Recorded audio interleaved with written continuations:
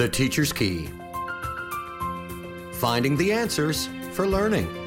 A program designed to help homeschoolers and educators transfer knowledge successfully to their children and students. Now, here's Kathy Sandiford with today's Teacher's Key.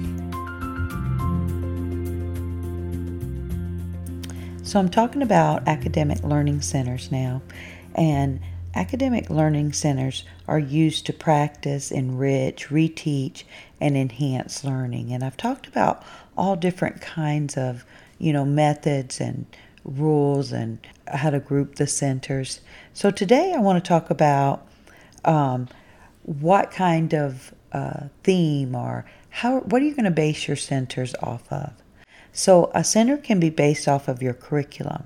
So if your students are learning a specific rule in phonics, like the R blends, you could base your center off of that. But maybe they're learning to count by tens in math.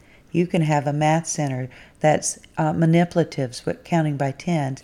Maybe your students are learning nouns and verbs, so they can sort nouns and verbs, or they can sort person, places, or things for a noun more specifically. So you create a center that's based off of your curriculum. Now your center can also be a theme.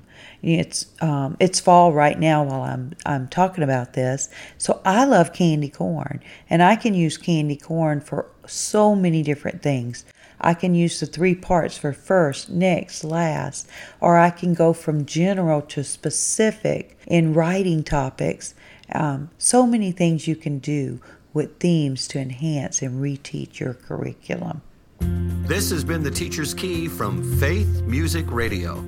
For more information about this program, visit faithmusicradio.com.